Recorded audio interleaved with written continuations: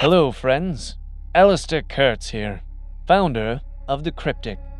That was our dad, Alistair Kurtz, a truly great man.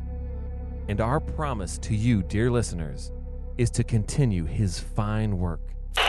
Our goal is to change the world with knowledge. When were you gonna tell me? My God, this is crazy. It's not crazy. It's just a new kind of normal for us.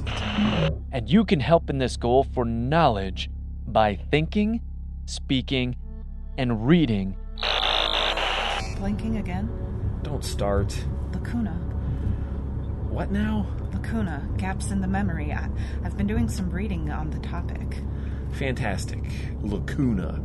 Sounds like a cholesterol medication. In thoughtful ways with family, neighbors.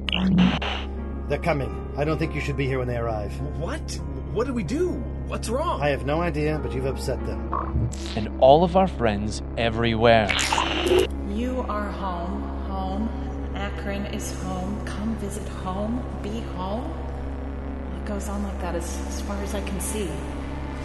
Home! Hello, friends. To knowledge. Thinking, speaking, thinking, speaking, thinking, speaking. Excuse me! Come on, please!